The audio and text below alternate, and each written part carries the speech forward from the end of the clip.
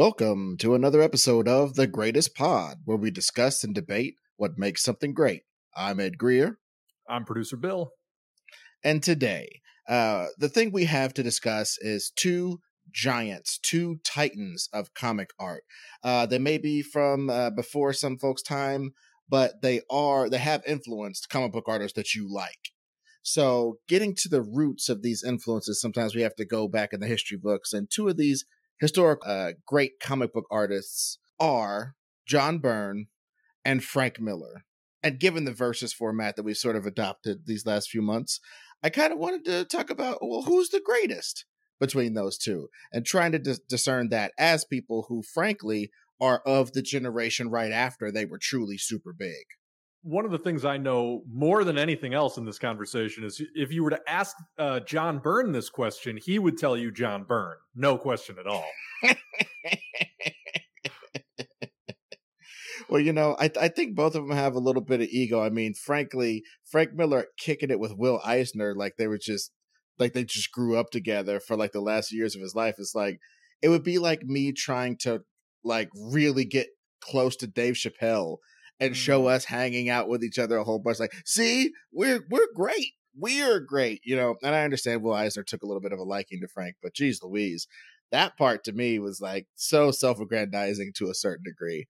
But hey, if I knew Will Eisner, I'd hang out with him too, and I would do books of conversations with him too. So the bottom line is both of them do have a bit of a hubris that is attached to their outsized artistic presence. That is definitely true. Yeah. I mean, I think it's a worthwhile conversation too, because, you know, both of these guys really represent sort of the apex of comic artists, and not just artists in the 80s, but when artists started to make the transition from just artist to artist writer to sort of the auteur model of comics, these were the two guys who were indisputably at the front end of things. You know, as the 80s progressed, you had the British invasion of writers from the UK. You know, you had more of the underground and alt comic scene coming up. But in the mainstream, the biggest change, you know, preceding sort of the grim and grittyization of comics, was this idea that singular creators could come in and sort of put their mark on these house characters. And I would say nobody really did a bigger or arguably better job of that than Miller and Byrne. Well, yeah, that's one thing I wanted to get to, is because there is this almost conception of them by me as more of a lot of us in this industry and in this time, and people who like comics listen to Cartoonist Kayfabe or watch their YouTube programming, and they've come to use this term jobber for anybody who kind of shows up and does does a page a day for 30 days, sends off the work, boom. You know what I mean? And they're done with their job and they start over that next month, and they just keep the Vision solo comic going, or whatever the fuck is on the stands. Just keep churning and burning, get the work out, get it done. Frank Miller and definitely John Byrne are what I call super jobbers, to where they get their stuff in, but they also have this outsized, I think you might have said outsized influence over these characters, and their stints on books, that it was the first time, speaking for myself, as a little baby kid, some of the first comics that I recognized I liked those comics were John Byrne comics. Some of the first comics where it was like, oh, look how the Hulk looks for these 3 issues. That's sick. Look how, you know, the X-Men look for all these back issues. Like, I found some Paul Smiths, some J.R. Juniors, and a bunch of John Byrnes that are more expensive for some reason. Why is that? You know what I mean? John Byrne finds some Fantastic Fours. All of a sudden, you know, Invisible Woman is doing more than Simper in the Corner. What's this? Who did that? John Byrne. You know, you start to see that John Byrne had his hands in all these things, but they are just other people's stuff for a long time. Both of them just trucked at other people's stuff for a long time.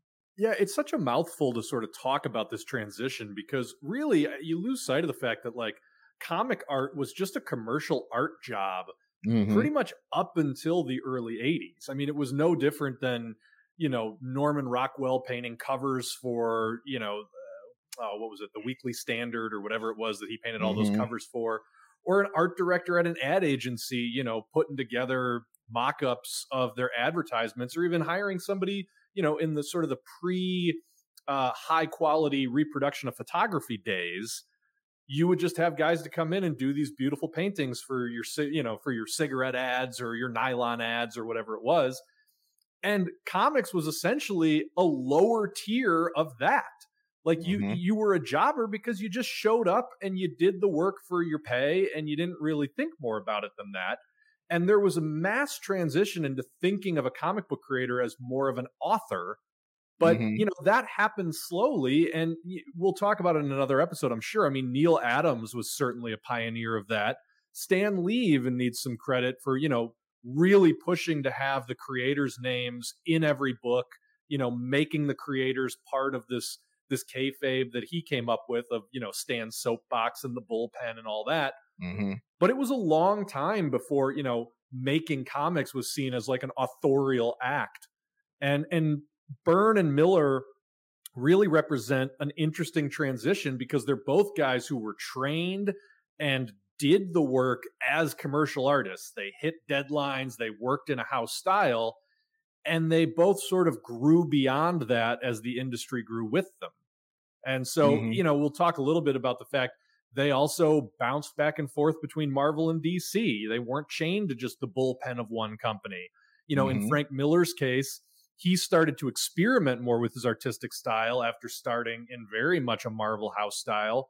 John Byrne really just stuck in that house style his entire career, but it allowed him to just put his nose to the grindstone and churn out, you know, 60 pages of pencils a month while also writing books, which is just an insane level of productivity.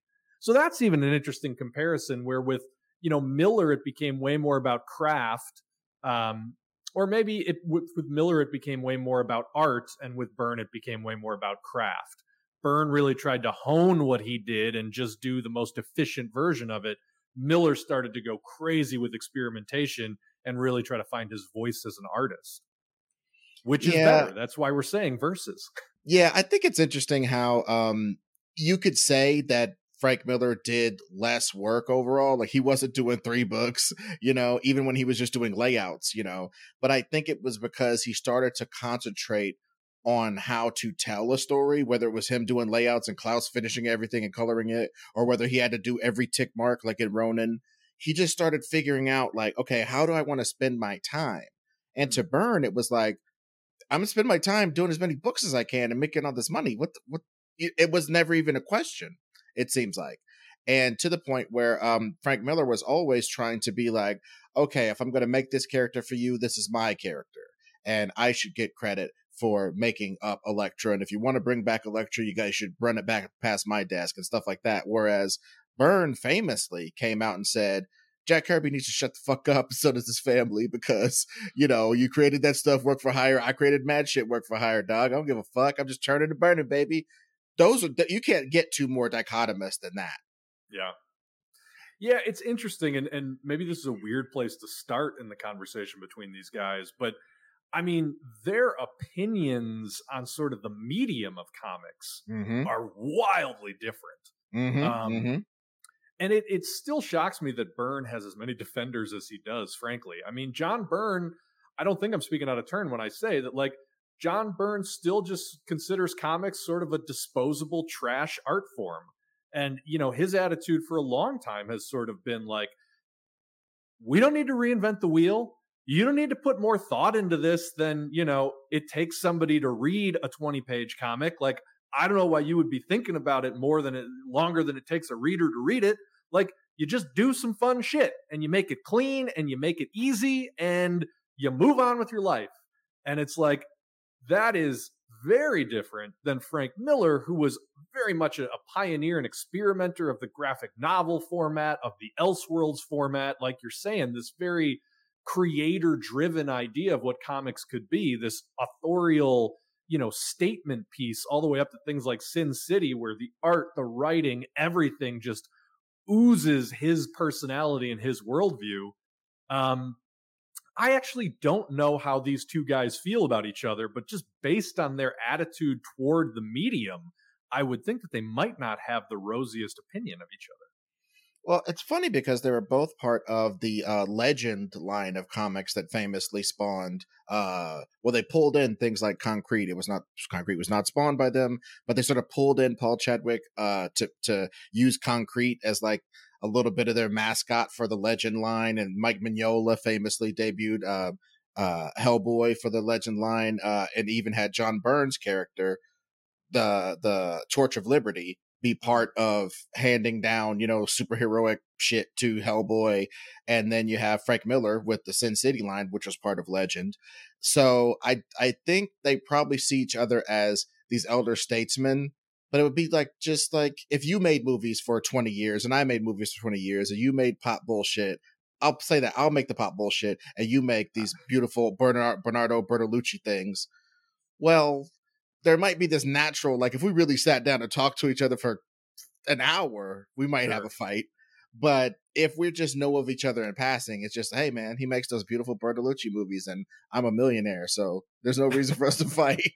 You know what I mean? Yeah. So I think they probably have that. I mean, I'm just from that's one thing in my research, I tried not to look up too many things where they were battling. I did see one thing though that was very interesting, where Frank Miller, I did not remember this. I'm not quite old enough to remember him having done this, but right around the time of Image, Frank Miller put out a thing saying that John Byrne was right about Image, because when the Heroes Reborn thing happened, it looked as though Image was sort of folding, and the main people who were the biggest ones at Image, Rob Liefeld and Jim Lee, decided to come back and work for Marvel after all, with quote unquote their tails between their legs, doing work for hire crap again, saving their masters. I mean, this is like Django rides his horse back to the burning house and starts saving people. That's kind of how it was characterized.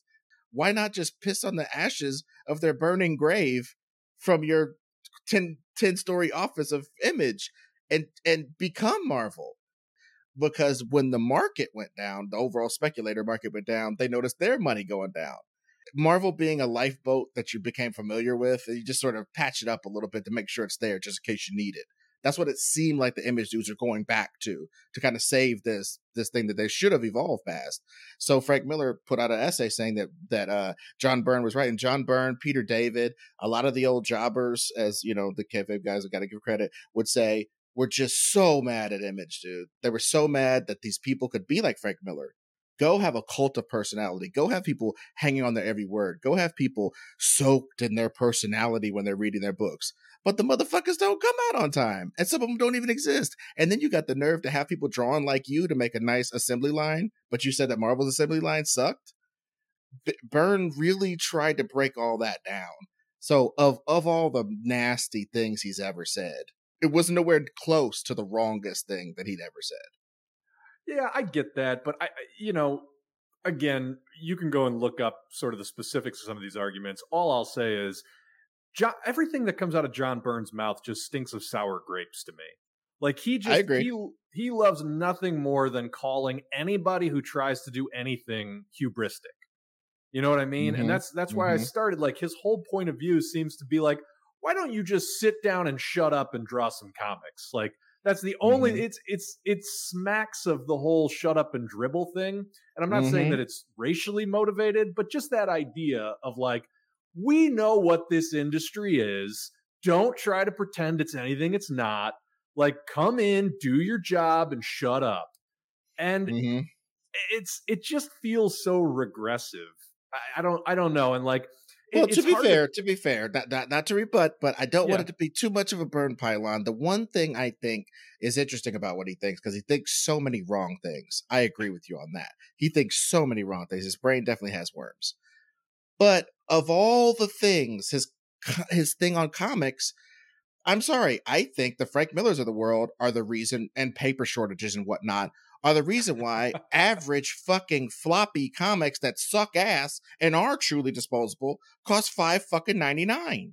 Why can't I go somewhere and get a newsprint copy of a goddamn comic in the fucking drugstore, like when you're little kids, so people can discover the medium? We have the same 40 to 50-year-old fat fuckers reading all the comics in the world. It doesn't seem like we're gathering new people. like we should. Peach Momoko and stuff like that, notwithstanding, some of the new stuff they're doing at Marvel and DC, notwithstanding, fine. They're trying hard to outbranch. All I'm saying is John Byrne has it right that a lot of comics, maybe not maybe not most comics. Fuck it, 55%, 50%. 50% of comics, in my personal opinion, should be able to be found in places that aren't an intimidating comic book store full of critical assholes who will like marvel at you for bringing a girl in there and shit like that. I mean, you shouldn't have to go into an environment like that to get a goddamn comic book. I think it would garner more readers, and he's big on that. So I agree with him on that. I just had to say that. No, and that's a fair point, and I can get on board with that as well, because I do think, part of the reason why he is so dismissive out of hand and he is so quick to call people hubristic is because his view of superheroes is like, yeah, they're dumb stories for kids. And dumb is probably a harsh word. Obviously, some of my anti-Byrne bias is coming through. But, he has this attitude that, like, superhero stories are essentially meant for 5 to 10-year-olds, need to be written and marketed and created as such. And if you want to do anything more sophisticated than that, stop messing with superheroes. And again, I don't know if I can fully get on board with that. But to your point, there is a lot of fallout of the Frank Millerization of mainstream comics. And I would definitely agree that one of those things is the elevation of the comic book to sort of this objet d'art, this thing that like needs to be a beautiful, token for the ages, as opposed to a disposable pamphlet that you give a kid to make them read something. And there is absolutely veracity in that. I guess I just feel like, why can't the tent be big enough to have both? And I suppose it is, but certainly the Byrne viewpoint has very much fallen by the wayside over the past 20 years. Right. And I'm not trying to say it, everybody's been saying this guy is going to fall in comics for, I mean, people were telling stories about getting in the 70s and being told that it had 5 years left. Yeah. So, I mean, the death of comics has been greatly exaggerated, of course, across all time. And it's a proven fact that more publishing and more sales than, I don't know about ever before, but in the last 10 years at least, are happening right now. We are in a mini golden age of actual publishing, especially when you can see how many different ways there are to publish. So, like, to go to the Frank Miller of it all, I do agree that while both of them were, it's serious business when they get on a book. I don't know.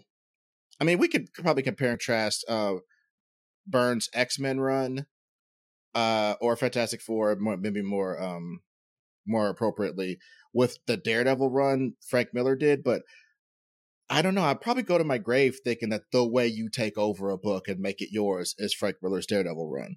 Sure. Like, that's the way.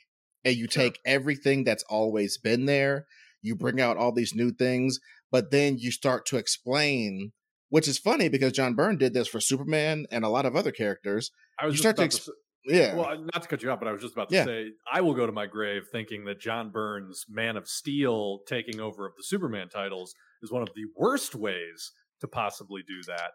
But we're going to get to that. There's definitely a Man of Steel section coming out. We're giving me about 10 minutes. But the Daredevil thing, I just feel like it's how you take over a character without destroying everything, because maybe there's some old timer who just wants Daredevil to be a swashbuckler and just, I'm a blind swashbuckler. And I'm just like, but Miller seizing on that Zatoichi of it, you know what I'm saying? The blind swordsman, the blind super martial arts guy, the person who would have the training and the wherewithal to be able to be this swashbuckling pugilist. He would have to have more training than just being a swashbuckling pugilist. So he sort of made him a ninja in 1981 or 2, like 3-4 years before the so-called ninja boom. The thing that made the turtles start turtling and being ninjas is Frank Miller comics, is a proven fact. So it's like, his just being an early adopter and explaining some of the things about Daredevil that didn't make sense ever, and adding so many layers to all these, and then the addition of Elektra, just,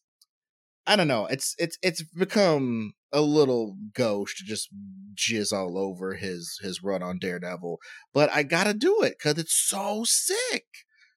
Well, it was also revolutionary at the time, right? Because what you're talking about is him really digging into character Mm-hmm. and doing that same thing that and I think Miller speaks fondly about this movie himself, but doing sort of what Richard Donner did in that 1978 Superman movie, where it's like, what happens if we just take this seriously? Like, what happens if we buy into this completely and don't just write it off as like, oh yeah, it's for 10-year-olds? And, Mm-hmm. you get everything from like Miller doing the very practical, what kind of training would he need? Like, how would that affect his powers? How would that affect his personality in turn? All the way back to, oh, he's an Irish Catholic boy who grew up in a poor ghetto in New York. How does Mm-hmm. that affect him as a person? Where is he coming from as a character?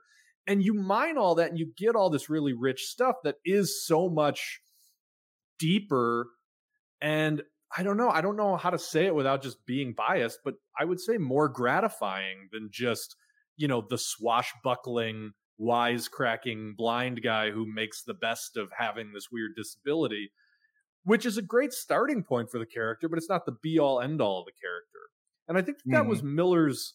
I mean, that's what made Miller famous, right? Is like being able to dig into like capital L literary character work with, the specific couple of characters that he tackled throughout the 80s. Obviously, Daredevil, obviously, then Elektra coming out of Daredevil, and then the big one being Batman between year one and The Dark Knight Returns. And we talked about the Millerification of comics. If there was a one way, like, fuck you, man, between these two guys, I would have to say it would be Byrne towards Miller.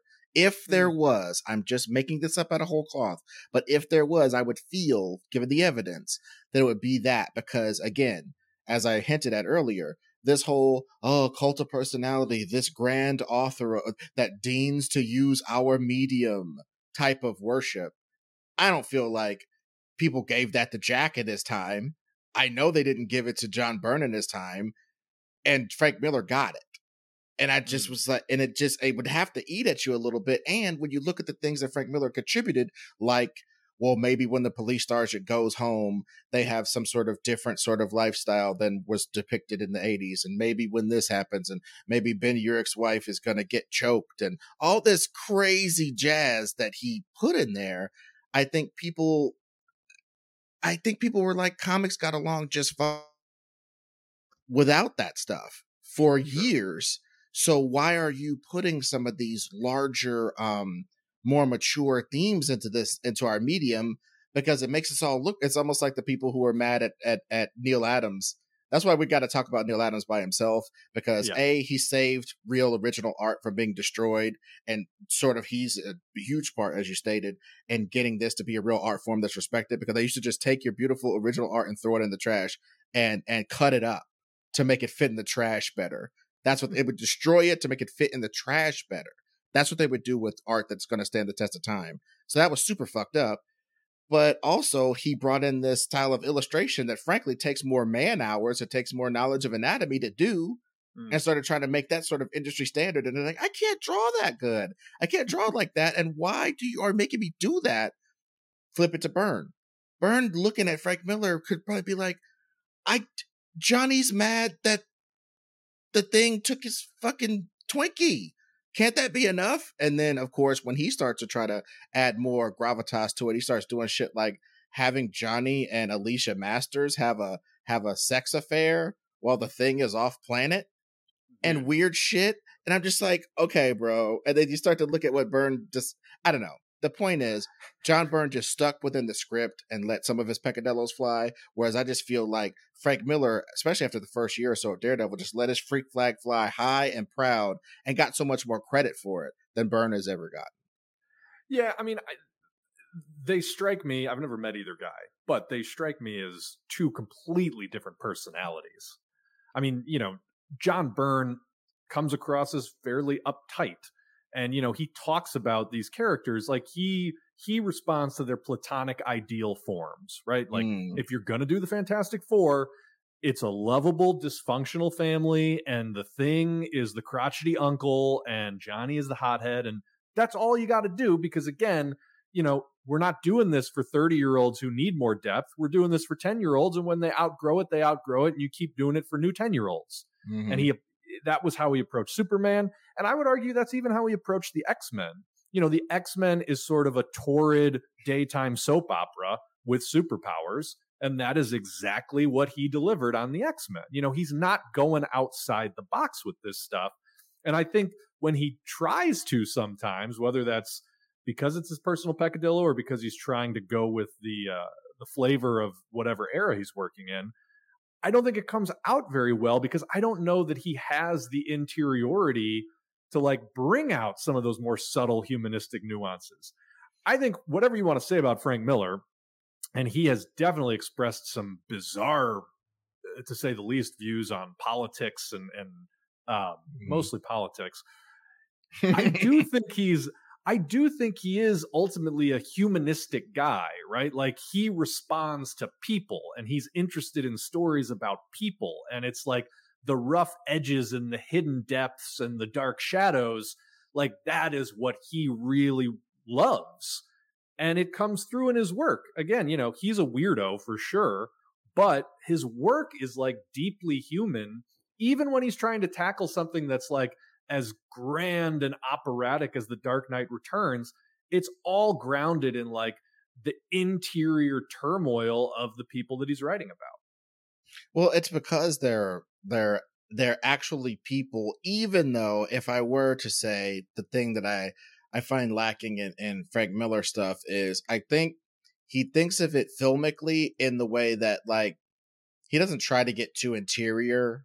Like even if he's doing a running monologue, where did Dwight go to high school from Sin City? Sure. What was Marv's early life like? You don't know, and Frank don't know, frankly, Sure. because he's obsessed with what's happening to them now. Even if they have a little backstory, they have only enough backstory for them to react in certain ways in the now. And he's certainly not concerned with continuity or anything like that. And I think what's interesting about Byrne is for how shitty he is in regards to shitting on new creators for going against the so-called way and all this different jazz he does, he seems to, and despite his comments on Jack Kirby, he seems to go, well, if they did something early, I have to acknowledge it. Even if I'm going to change it, I have to know it and acknowledge it. Whereas I don't know that Frank really gave a fuck what happened after between Wally Wood and him. I don't know if Frank really gave a fuck. Well, but you also like all the better for it in a lot of ways. And it's tough because that ethos can't apply to every creator. I mean, some people just are in the wrong place at the wrong time and like you don't want to see the reinvention that they're going to do. A lot of people don't have the talent that he had. So again, it comes back to this idea that, the Byrne viewpoint isn't necessarily wrong because that's not necessarily the right way to run, a major IP company like Marvel and DC is, hey, do whatever you want. Forget about everything else we've ever did. It's not necessarily the right way to do it. In Frank Miller's case, though, it worked because he chose the exact right material at the exact right time. And there is real immense talent in the guy, even though, of course, there are things that he's lacking on. And I would agree with you that like he is absolutely, I was going to say the Ernest Hemingway of comics, but he's too verbose to be the Ernest Hemingway of comics. But there's that idea that like everything is happening in the now, in the present tense, and I kind of don't care about how we got here or how it's going to reverberate. Like, I just want you to pay attention to right now in the moment. He's very Hemingway-like in that respect. Well, and also one thing, and we're going to ease on into the Man of Steel section and stuff as we talk about their revamping of characters, because I got to say, man, I guess I'm on the wrong side of history in regards to his revamp of the Man of Steel, because frankly, the only thing I hated about it, we're going to get into it, but there's only a couple of things I really hated about it. But over and over, there seems to be this pattern of short-term reviving that happens when John Byrne gets a hold of something. I remember Hulk sort of not being bad, but sort of just being a Sal Buscema, I drew all these pages last night fest for like a billion issues, and then all of a sudden John Byrne comes on and like there's Hulkbusters and there's this grand plot to fuck up the Hulk and yada yada yada, and then he leaves and I'm like, what the hell? And I noticed these in back issues, but like I read the Hulk and back issues from probably 100 something all the way to 3 something. You know what I mean? So I was like noticing the patterns, and like I gotta say, when John Byrne comes on something, it's seismic. Yeah. The X-Men jazz, Cockrum was a great costume designer, a great drawer of tech, a great inventor of tech and designs and costume designs and character jazz. But when John Byrne starts drawing Dave Cockrum's designs, all of a sudden they're really singing. All of a sudden it's really like, that's the X-Men. That's who these guys are. A lot of those are really just classic tales. And I think when he starts to write it a little bit, he's the one who's keeping it light, because you can feel that Claremont wants the soap opera. You know what I mean? The person who's actually making sure that somebody gets punched in this issue seems to be Byrne. You know what I'm saying? But because he takes over as like co-plotter, I think about midway in their run, which was like 30 issues. I didn't remember it being that long, but I remember there being so many Claremont Byrne comics when I was a kid. Like I would find them in old boxes. I would find them marked up on walls, and I'd be like, why are these different? So I started collecting them, and I started to see that like there is something to the infusion of energy John Byrne brings when he starts taking over something. There are weird examples of it, like the West Coast Avengers, where he ruined Vision. Vision could fly into the fucking sun, as far as I'm concerned, so I really didn't notice or care. But people like you who are Superman fans have a lot to say about him changing stuff in the Man of Steel, which we're right about to talk about. But like Namor, I started reading Namor in the fucking 90s, or at least get the back issues for it, because John Byrne took over and made Namor all of a sudden a rich land dweller who just dragged treasure out of the sea. It was like, I take this to the Deutsche Bank, you know what I mean? And got to be an interesting character for a second. And the Hulk issues that he did, and when he scripted Hellboy, he scripted the first series of Hellboy. He just has his fingers in some of these good shits over time that I don't understand the fall off later. Maybe it's the time's passing you by or whatever. But let's talk about Man of Steel, because it seems to be one of his most egregious things, and we'll do point counterpoint as to if it's good or bad. Yeah, I mean, I look. I could write a freaking term paper. I know you could. I know you could. I may have elsewhere to just back in the message board days of my teen and 20s, but no, look, I think Man of Steel, like, I'll cop to this. I have not read a lot of Byrne's Marvel work. Like, I'm familiar with what he did. I've seen a lot of the art, but I have not read a lot of it. And I know that a lot of it's beloved, from Fantastic Four to She-Hulk to X-Men, to a lot Fantastic of that Four is going to get its own section. People, calm down. Put your pitchforks down. Go ahead, though. But I will say this from the Superman aspect. I think the biggest problem with it, and part of this was the editorial mandate, right, of starting from scratch because we just had Crisis. Mm-hmm. But his whole back to basics, there's a platonic form of this thing, and it doesn't need to be more complicated than that. It's at its worst, and it's at its most hypocritical in Man of Steel. Because on the one hand, there was so much interesting work done with Superman in the 70s, fleshing out his relationship to Luthor, fleshing out just this idea. Essentially, chiefly under the writer Elliot S. Maggin, Superman became a canvas on which to explore big ideas about humanity. Everything from, like, what does it mean to be a good man, to, what sort of things need to change in the world in order to create a more utopian future. And not all of those stories worked. A lot of those stories were cheesy, and they were of their time in the 70s when, this stuff was still being made for 9-year-olds, and, it didn't have any great literary aspirations. But Bronze Age Superman, and Grant Morrison talks a lot about this, really grew into this sort of mythic figure. It was I would argue it's Apex Superman, right? It's Superman with 30 years of history behind him and kind of all the edges sanded until it was this sort of shining ball of a thing that most people didn't know what to do with. I'll agree with DC editorial there. But when Byrne comes in, it was a little bit like the problem that I have with a lot of Jim Starlin's work, where he's venerated for being like the cosmic guy in comics. But I look at Jim Starlin's work, and really all it is to me is it's like, oh, it's a guy and he's cosmically powerful.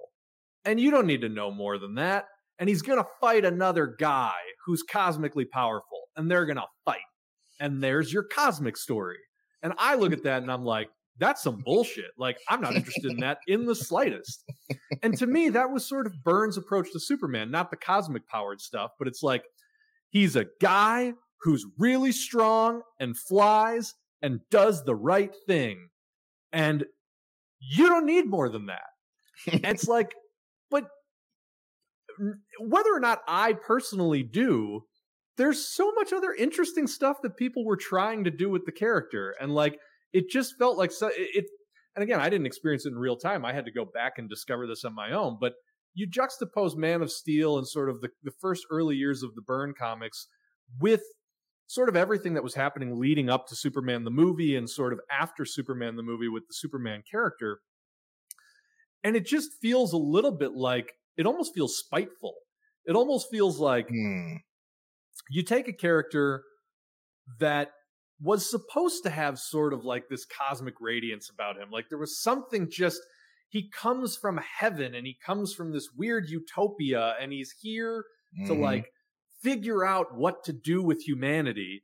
And then Byrne comes along and it's like, nope, he's essentially just a really strong Spider-Man. And he just hangs out and he stops crime.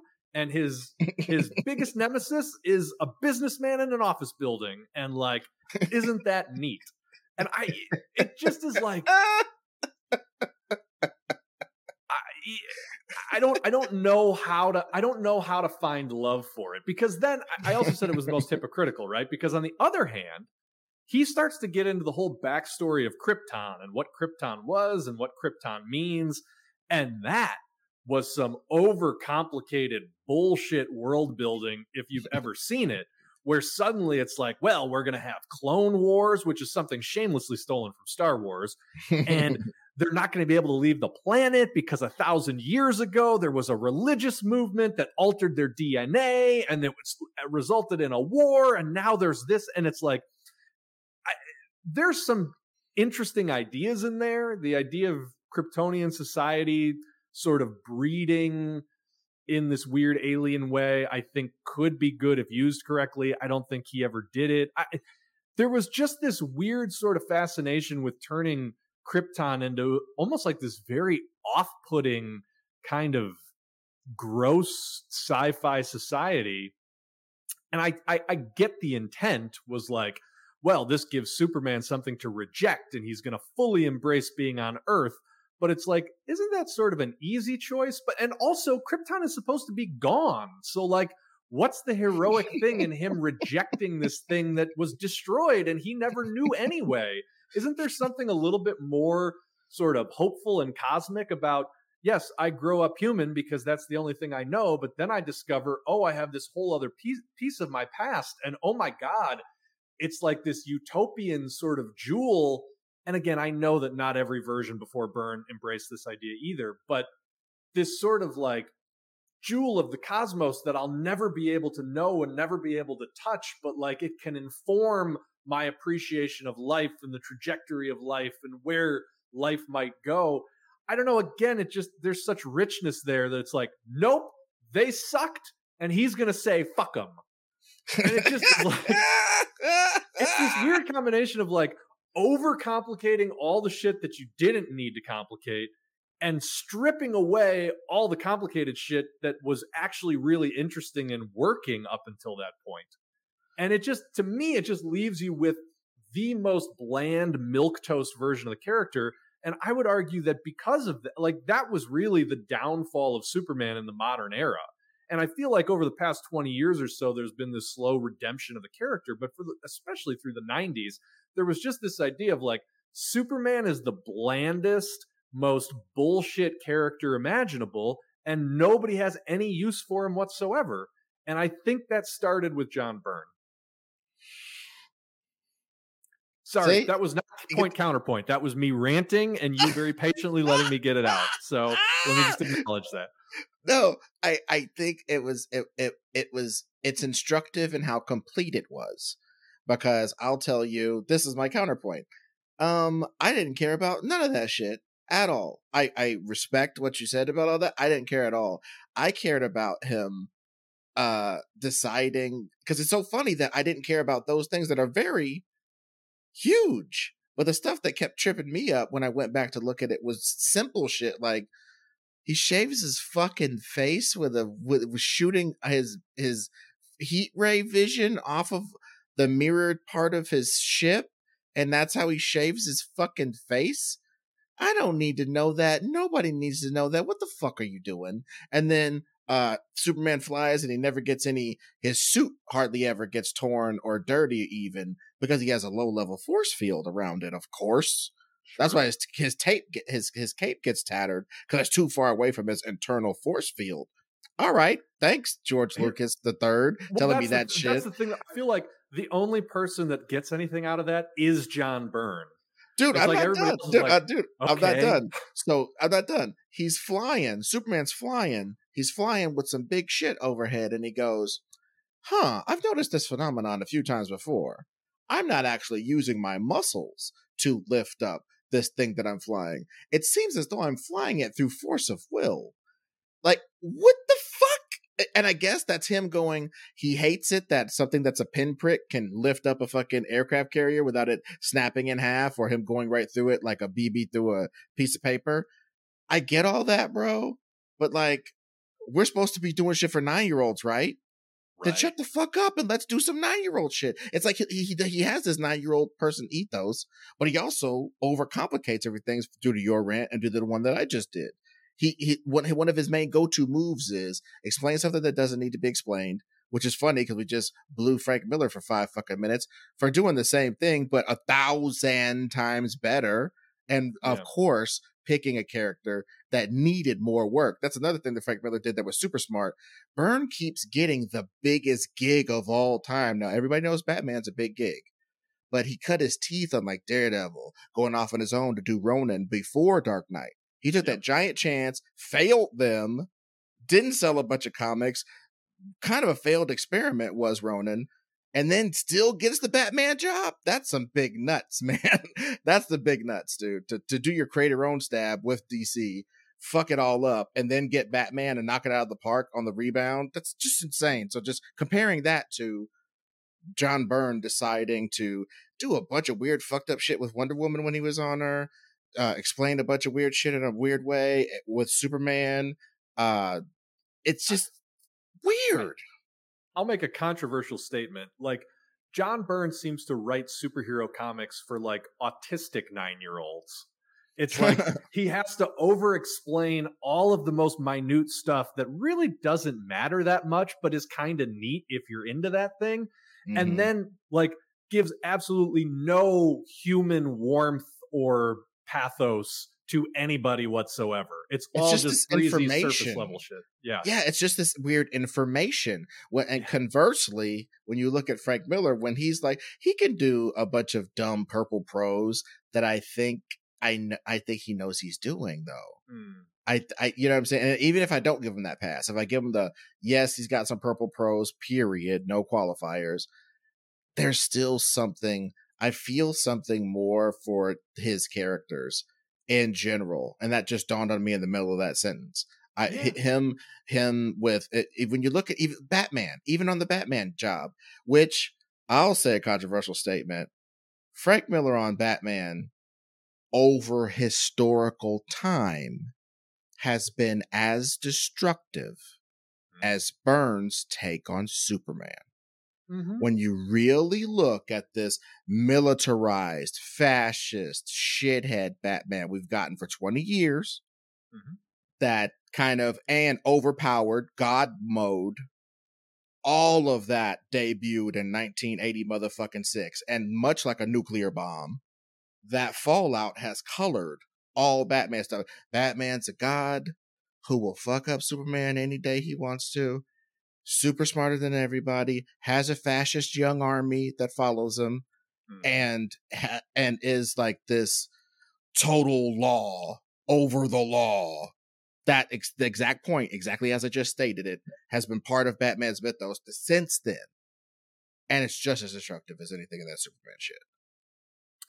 I can't argue with that. I think you're dead on. Honestly, like the apex of both of those fallouts for me was Jeff Loeb's Batman Superman series that everybody seems to look really fondly on, even in retrospect. And for me, was always a little bit like, oh, this is just highlighting sort of the Miller Byrne disintegration of these characters. Because in that book, it's like Superman's basically just a corn-fed hick, and like he's got down-home wisdom on everything, and basically, and like is pretty much has no depth other than that.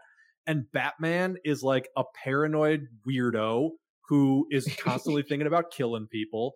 And it's like, isn't this cute? This corn-fed yokel and this paranoid billionaire weirdo who's always thinking about killing people getting together. And it's like, oh man, I don't like either one of those things. Dude, turning Batman into fucking Dale Gribble from King of the Hill, it just sucks.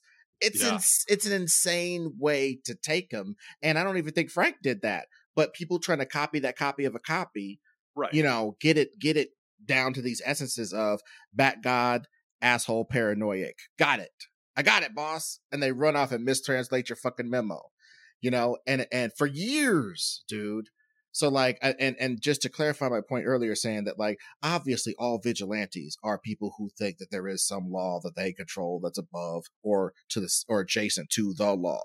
I'm saying my Batman, in my own personal conception, you can have your own, just seems to be a guy who's just like, shit, man, I got a lot of money, got a lot of time, I need to contribute to shit. I'm gonna beat up stuff and do charities. That's what I think I'll do. Okay, cool. And in the process of doing that, becomes maybe harder and harder, and thinks more and more over the course of time, and thinks more and more about his responsibilities, actual responsibilities and shit or whatever. But at least in the beginning through the middle, he's a guy having fun with the best skills in the world. He's a secret agent that writes his own missions. That he's, you know what I mean? That Batman should be that. And this just, I'm so hurt. I think I'm so hurt that it built me into this thing. And now I can't live without feeling this adrenaline. Boom. That's him. Not, I'm so hurt. I cry about it every day. It colors at my every decision. I'm all fucked up. I say Martha right before I die. It's like, what? Stop that. Why? No, and it's so interesting because like I think of Superman more as like this is a guy with sort of the most privileged position on Earth who recognizes it and knows it and actively tries to like integrate that into how he carries himself and operates in the world, and sort of, you know, has a very unique and special point of view on literally everything that's going on in the world. And for that reason, it's like I can't jibe with the idea of like Superman's just going to show up and deliver a country bumpkin preachy sermon that he heard from his pa one time. And it's like, that's not how any of this should work. So it's like, it's funny that you and I have sort of the same rejection of each of these guys' conceptions of the main DC characters. Dude, it's fucking crazy. And it's like this is like a did we just become best friends moment for me, because we're both obviously very much fans of each of those characters. But these conceptions of them, this basic wrongness that doesn't have anything to do with any sort of age or back in my day. It's just when you look at the cumulative Batman comics, look at the cumulative Superman comics. Superman has always been a super science guy doing weird shit the world can't understand because he's from the fucking future. They literally used to call him the man of tomorrow. He was supposed to be some sort of semblance of what we could become if we just fucking ate our fucking Wheaties. And Batman was always just having a goddamn good time. I'm on Mars. I'm anywhere I need to be. I got the money. I could go do what I want to do. I can have all these adventures. I'm not crying in my soup. Most of those billion issues of Detective Comics and Batman, he's not crying in his fucking soup and dreaming about pearls. He's having fucking adventures, for Christ. It's funny because like Batman was always the wish fulfillment character, and Superman was always like your cool weird dad. And it's like somehow along the way they got completely flipped around, where it's like Superman's cool because wouldn't it be cool to fly and blast through walls and not be able to get hurt? And Batman's cool because, like, he's a little bit grizzled, but he might take you in and you'll become a billionaire if you're Robin. And it's like, I don't know, man. I just feel like both of those characters, are the opposite of what these two creators turned them into. So that being the case, let's stop talking about DC. Yeah. So that being the case, let's talk. It's about the damage that they done / influence, and I'll say these days, I gotta say that Claremont Byrne run of the X-Men, with its overwrought jazz and one of them dying and all that type of stuff, that to me is X-Men through and through. I think Claremont very well kept that up and improved upon it later with all sorts of creators, from Paul Smith to JR to fucking, Mark Silvestri, Rick Leonardi, you name it. He worked with the great P. Kirk Russell, whoever, Art Adams, whatever artist got on a Chris Claremont story, some good X-Men shit was coming out between, when he took over and the 90s when he got booted off. That whole period is pretty good, especially if you like that. Byrne's Fantastic Four. I think it's time for Byrne's Fantastic Four to weigh in here. And it's the perfect anecdote, or rather an antidote to the DC jazz of just now. Yep. And it is a titanic act. Now, I understand that you're a youngster and not a Fantastic Four-ster. So I will advise you that the John Byrne Fantastic Four shit is super fresh, except for the major missteps he made by like the fucking, that Jazz with Johnny Storm bagging things girl was just like, what the fuck would you, he's a fucking monster. You fly and drive race cars. Why would you fuck a monster's girlfriend? What's wrong with you, man? Like, that's insane. It's such an insane choice. And he does continuously sexualize young people, frankly, in his shit. You can make a pattern of it. He's the one who retconned it to be Sue Storm was like 12 and super in love with Reed Richards the first time they met. Like, Reed Richards is in like college and she's like 12. And he goes off and does a bunch of adventures and she like matures enough to be his girlfriend. Like, all right, I'm gonna stop you right there, bud. You got all the power in the world to do whatever you want to do with Stan and Jack's very greatest creations. And that's what you choose to do, is like really emphasize that part. You could have, we don't remember that part of Indiana Jones. Just scrub it from your mind. Let's scrub it out. But he chose specifically not to, which is weird. I'm not going to get up on that, but I'm just saying, like, but almost other than that shit and the thing with Alicia Masters, that run is insane. When Galactus shows up, it means something. There's so many character moments, even goofy character moments. He takes a lot of time to like draw Reed Richards and Johnny Storm as not that muscular, because why would they be super buff? Like they're not adventurers. They go out to do scientific shit. And maybe Johnny would get buff or whatever. The bottom line is they weren't yoked. And he made a specific thing, and that emphasized the thing then. You know what I'm saying? And Sue Storm finally becoming somebody who uses her invisibility jazz for more than just cowering and hiding, that she can actually use telekinetic fields and shit like that. That was mind-blowing. Even experiencing it in back issues, it was mind-blowing to see a take on that character, because I had read 90s Fantastic Fours and they kind of sucked. And I read these old ass fucking 20-cent Fantastic Fours and they're just rocketing me through this wonder of imagination, and the art is better and the stories are making more sense. This old goofy comic, it was a big deal, dude. What he did on Fantastic Four was a big fucking deal, man. I just need to cop after that lovely soliloquy about it. I have never read a single issue of Byrne's Fantastic Four, so I'm not qualified for this conversation. Just read the shit just read the probably the Galactus issues, and you'll see if you want to read any more of them.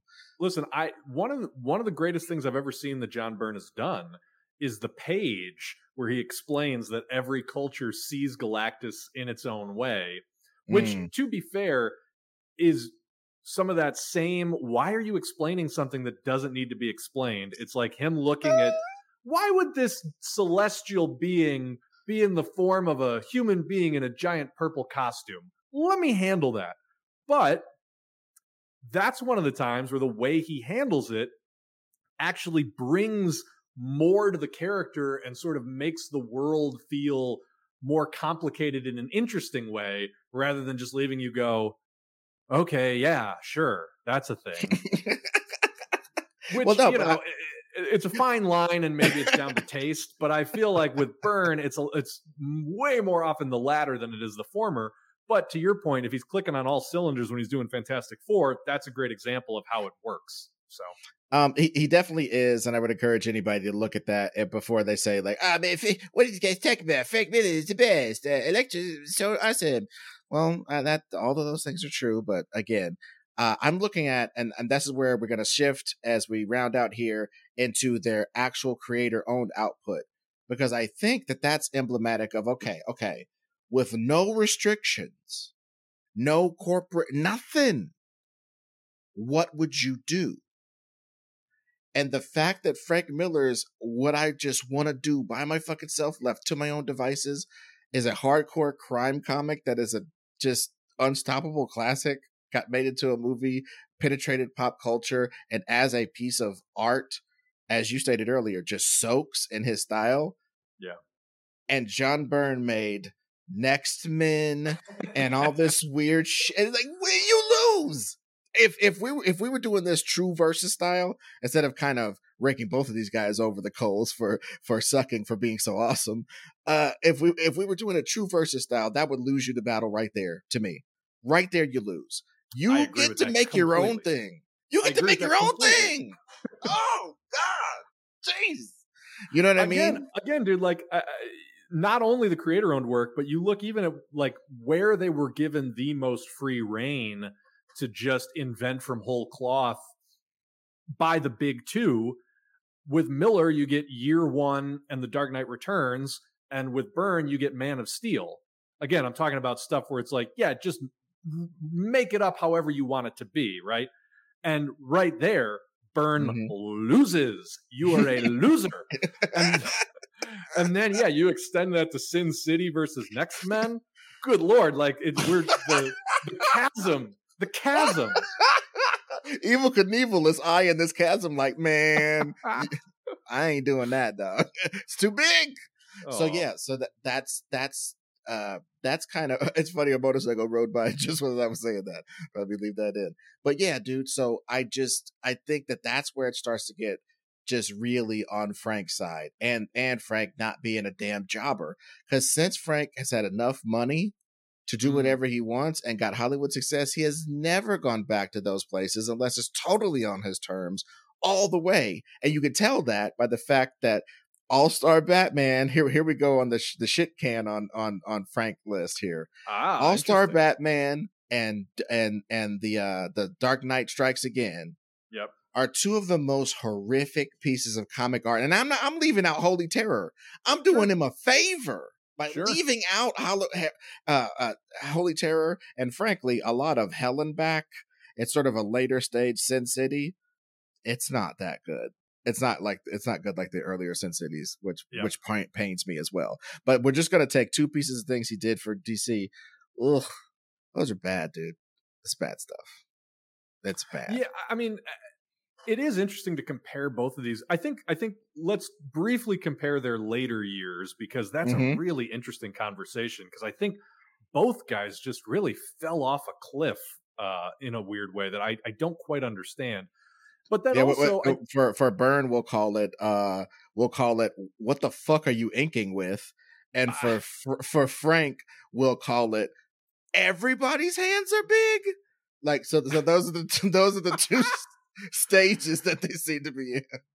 But and then the other thing I think we should get into is sort of their influences artistically, not just sort of on the characters that they worked on. But in terms of later years, I don't know what happened to Byrne after the launch of Image, but it really seems to have sent him over the deep end, because his immediate work sort of in that time period was Wonder Woman, which, like you said, was very weird in a lot of ways. And ever since then, his run on Wonder Woman ended in 1998. I mean, the guy has not been able to hold down a job. And that's perhaps being a little too critical.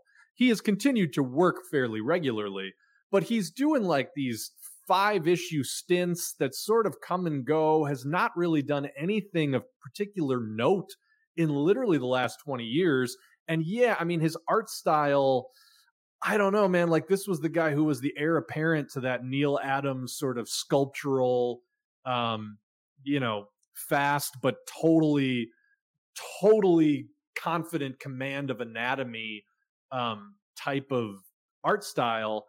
And now, like, his art has just become so bland. I mean, Well, that I mean, happens with age, but I don't know. yeah. Well, he seems to in his heyday, he was able to survive and draw so fast because you start out with Neil Adams and you sprinkle that Kirby juice on it.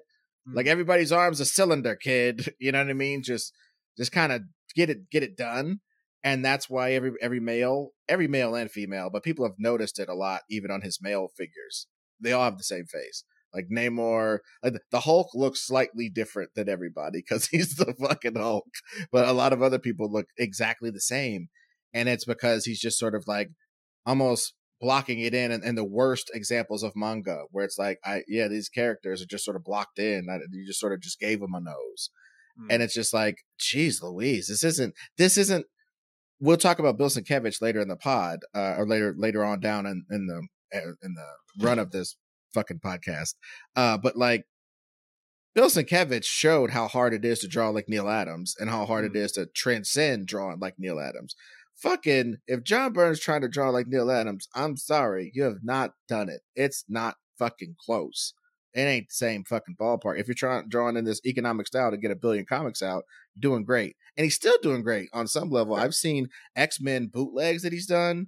He lays down his goddamn perspective grids, draws some of those same faces, but with a little bit more. There's a little nasty in him now. He's kind of started to get into like sharper edges. You know what I'm saying? It's not also bulbous and round, but it is kind of that same old style. And some of his weird pencil rendering is kind of weird because he just pencils these. He doesn't ink them because they're just like they're X-Men bootlegs. Why would I ink these and color them and stuff? But like interpreting his pencils, the way he does energy effects and shit. I think he is. It's funny that he's always thought of himself as the heir apparent to Kirby, but he is, though. I'm sorry. He draws a bunch. He has a simple thing he can do right-handed and left-handed across 2 pages to get this book out on time. He's got that all down, and I don't think he can be beat as far as somebody who. I'll tell you what. If somebody said, "I need a comic drawn of your life in 10 days." You could choose Frank Miller or fucking John Byrne to draw it. I would pick John Byrne. You know what I'm saying? What's interesting though is if that was the question, I would pick Frank Miller every time. Not because I even think he would necessarily do a good job, but I think that there would be really some interesting shit in there. You know what I mean? Like, make me grotesque, Frank Miller. I don't give a shit. Like, I want your point of view, whether that's artistically, whether that's in the story. Like, that's what you go to Frank Miller for. And to me, I would expect if I, had John Byrne do the story of my life, it would be a competent but boringly rendered standard comic book with some off-color dad jokes in there that just maybe feel a little too mean-spirited to make anybody laugh. That's what I would anticipate. Well, okay, all I'm saying is I just don't know that I want mine. Like, I don't want to be depicted with big giant hands or like how he did Lex Luthor in Dark Knight Strikes Again. That's how he depicts me, my whole thing. And I would want the comic to get super done, and I don't want Lynn Varley color in it. So I don't know, man. You know what I mean? So there's just there's a lot of things where I would just have to go with Byrne. And like I said, I know the comic will get done. Like if it was to save my life, like a guy who's going to assassinate me if I didn't present him with a at least penciled comic in 10 days, I know Byrne could knock that shit out. Yep. Now I gotta tell him I'm one of the people that he doesn't object to. I gotta figure out that shit. Because bro, he as we round out here, that both of these guys, we will admit, have said like Bill couched it being as it being political, like phobic sort of stuff has come out of both of these cats. Yeah. And it's just wild to me that like I don't know. Back in the days, it was more damaging to say something like these dudes are saying. So I don't buy that they're just caught up in the social media era. I just had to get that out. Yeah, I will say though, I am I wrong in that Frank Miller seems to have mellowed out? Like, I feel like Frank Miller's Islamophobia, which very much is what it Mm-hmm. was a very knee jerk reaction to 9/11 that Mm-hmm. lasted way longer than it should have. But Mm-hmm. I feel like he's moved past that. And I don't Mm-hmm. know that he's really ever expressed any other sort of shitty racial or Mm-hmm. discriminatory points of view beyond that. I don't want to give him too much credit, but I'm going to say on the other hand, John Byrne is just a fucking mess of Yep. fucking opinions, dude. I mean, from the weird sort of like anti-creator rights stuff all the way, like he Mm-hmm. is proudly and blatantly transphobic. He is Mm-hmm. anti-immigrant. He is like, he just strikes me as your shitty Midwestern uncle who is going to sit you down and be like, I worked hard for everything I have. Everybody else needs to do the same. And if they don't become successful, it's because they're pieces of shit. And like, Dude, oh, and real quick, that's why I hated the birthing matrix. We touched on it earlier. I just want to pound it home. The birthing matrix thing that he did in the Superman comics was to make it to where Superman was not actually alien. He was as American as anybody because he was sort of put together based on the dominant culture right in like 2 seconds and like nano printed or something. Then he's trying to explain this in the 1980 something. You know what I mean? And he's explaining that Clark Kent was nano printed based upon John Ma and Pa Kent coming up to the ship and being the first things to discover it, more or less.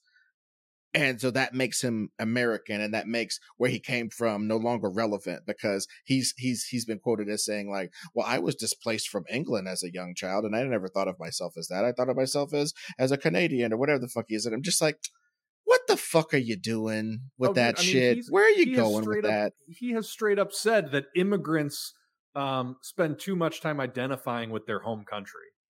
And like, that's not a healthy thing to do. And they should, I mean, again, the guy is just a big ball of, you should get over it. That's what I mean. It's like, he is the fastest to call anybody's opinion about anything hubristic. And yet he like ties himself up into these weird Gordian knots to sort of explain all the shit that nobody needs explained about these characters. Like, I don't know, man. By all accounts, like, he's a good collaborator. You know, again, he gets shit done on time. He'll work with you, et cetera, which I And he don't know if knows the that's, full. That's the crazy thing. Like what yeah. as we kind of try to get to the point of it, these two guys know the form so well from their different points of view on it. Like Frank's no longer since maybe about 87, 88. He was no longer in the business of getting something done on time for you. That was not his thing from that point forward. Fuck off with that. So that was an interesting divergence from them. But even then, like Byrne started trying to like, that's the thing that makes me come down really on Frank Miller's side, even over all across all this, because I didn't even get a chance to talk about She-Hulk. But go look at that. Yes, there's some off-color jokes and some dumb humor, but she did break the fourth wall well before Deadpool. And frankly, she wasn't the one who invented that. People a billion years ago invented that, so get over it. But like, she was a fun character. He drew her well. She had good adventures. I just want to, sorry. I just want to say, yes, he did come up with that before anybody else did, but by his own logic, that doesn't mean anything and you shouldn't give him the credit. So. Yeah. So, I mean, I just think like things like She-Hulk existing means that at some point he was at a place where he could see beyond just sort of fanboy concerns or whatever and make something kind of new, you know? And it just seems like that didn't go anywhere. Like I feel like honestly, bro, if I'm gonna be the detective and trace it back to what happened to his ass when She-Hulk failed, it was like, okay, bro, I did the best. I got a female lead. She's super fucking dope. She's sexually in touch with herself in a great way because you don't judge anybody. They just do what they do. And she's her own personality and she loves being the She-Hulk. She doesn't have any angst over it. So she can have all these like get involved with SHIELD adventures, go to a crime circus, do whatever. he just made that book almost like the best things you think about comics, right? You design your comic book to be about whatever the fuck you want to be about that week. That's what makes being a cartoonist so fun. Like Hellboy can do a story where he's on Mars, he's in hell, he's wherever, and that's the power of the book. Mike Mignola will never have to draw a car or a plane unless he wants to. That's because of how he's rigged his book up, right? So like, I don't know. It's just to go against that in such a huge way. What John Byrne just keeping going back to the same old way of doing it when he has all this freedom. It just weirds me out, dude, when we compare these two people, when we compare that Frank Miller without any hindrances just took the form in all these different places. And John Byrne just keeps cranking out the type of shit you'd find in like a bubblegum pack. Keeps cranking that out. When again, he reached the apex of being able to do whatever he wanted to do with a comic. And he tried his hardest and he wrote it his best. And frankly, some of that first run of She-Hulk's drawings, it's the best Byrne shit ever to me. Go back and look at the first run of She-Hulk that he did. Some of the best things he's ever drawn. And when people resoundingly rejected that, I think Batman dropped him into a vat of comic book cliches and he came out changed. And you know what I'm saying? Well, look, I mean, he has been very open over the years about his disdain for the taste of readers. You know, he's very much a my way or the highway guy. I don't know if he still operates it, but those Byrne Robotics message boards that he ran for a long time was sort of the 4chan before 4chan of the internet, for my money. And it's like, you know, the guy is just very open. Like, he no longer attends cons. His attitude towards comics very much mirrors like William Shatner's attitude towards Star Trek. You know, it's a little bit like, I gave you people everything you thought you wanted, and you just suck. Like, you just don't get it. You know, again, for Byrne, it's like comics are for 10-year-olds, and once you're older than that, fuck off. You know what I mean? Like, and yeah, I wasn't following his career at the time, but I could see that. Like, he takes over the character, does this tongue-in-cheek thing, tries to be very avant-garde, you know, innovates some stuff, has a horrible experience, and then it just becomes, well, you know what? Fuck you. Of course. Of course that's what happens when I try to do something that might have some literary merit. I've been telling you assholes for years that's not what this is for.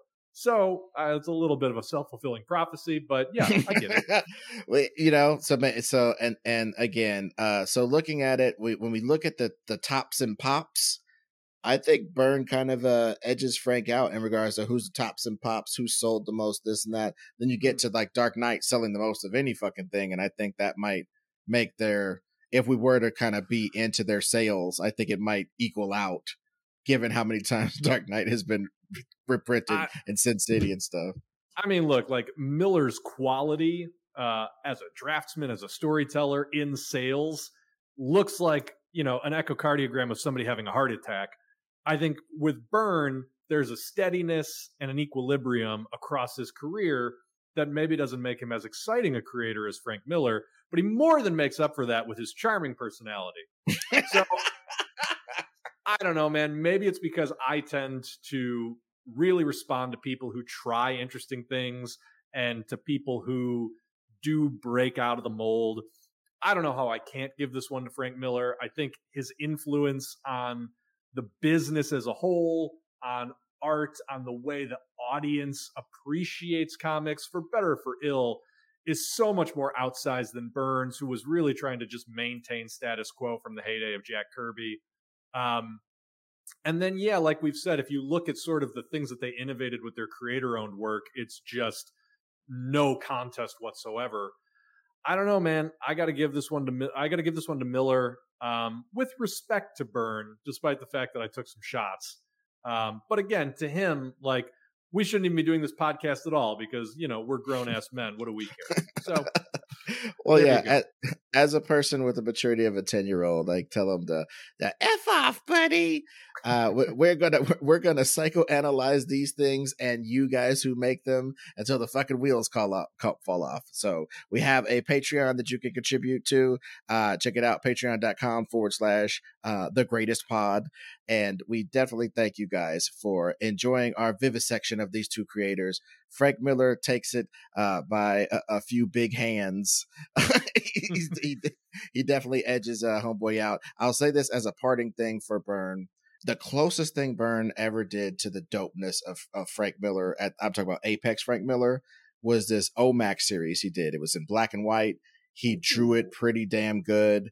And it was like OMAC and Brother Eye was in the sky, and he would occasionally get so fucked up that Brother Eye would have to reconstruct him.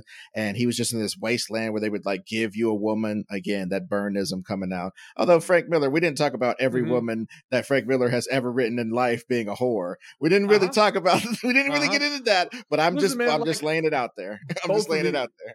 Both of these guys tend to be regressive shitheads at too many turns, so like should just be acknowledged. Exactly. So, but all that said, OMAC's the closest thing that I think he did to being like Frank Miller, and it still ain't really close for my money. So that's why we had to give it to Frank Miller. But what are your thoughts? Leave them in the form of a 5-star review, baby. Thank you for listening to another great episode of The Greatest Pod.